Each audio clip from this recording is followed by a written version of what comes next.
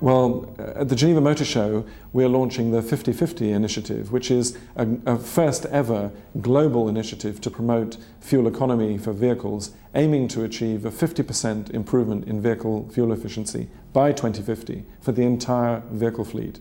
It's a very bold and ambitious goal to drive industry and governments and the public, particularly the consuming public, towards a world in which we make cars greener. And we drive towards exploiting the technology that already exists for much greater fuel efficiency, both to save fuel and to limit climate change and to stabilize our greenhouse gas emissions.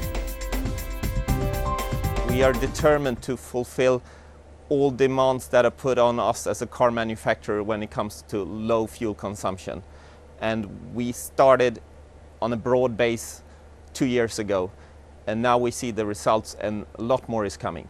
I'm proud of all the effort and all the skills and emotions that have been put in by all the engineers at this company, showing that we are determined to be really among the best when it comes to emissions and environment.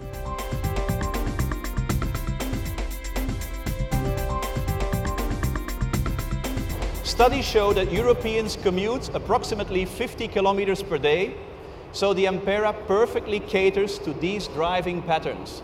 In fact, if you would use this car to get to and from work only, you may never need to buy a drop of petrol during the entire life of the car.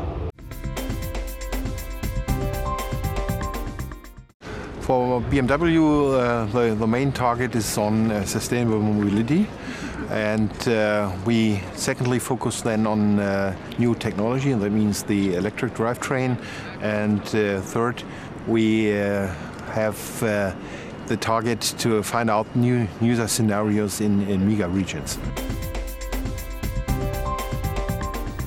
Well, it's clear that with the current economic downturn, the effects of the credit crunch, and the really severe impact that's had on the automotive industry, that the automotive industry is facing a really critical turning point in its history.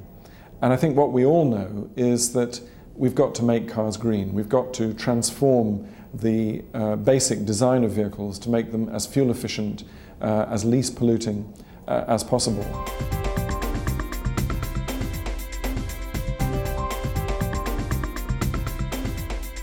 I think electric engines are the future.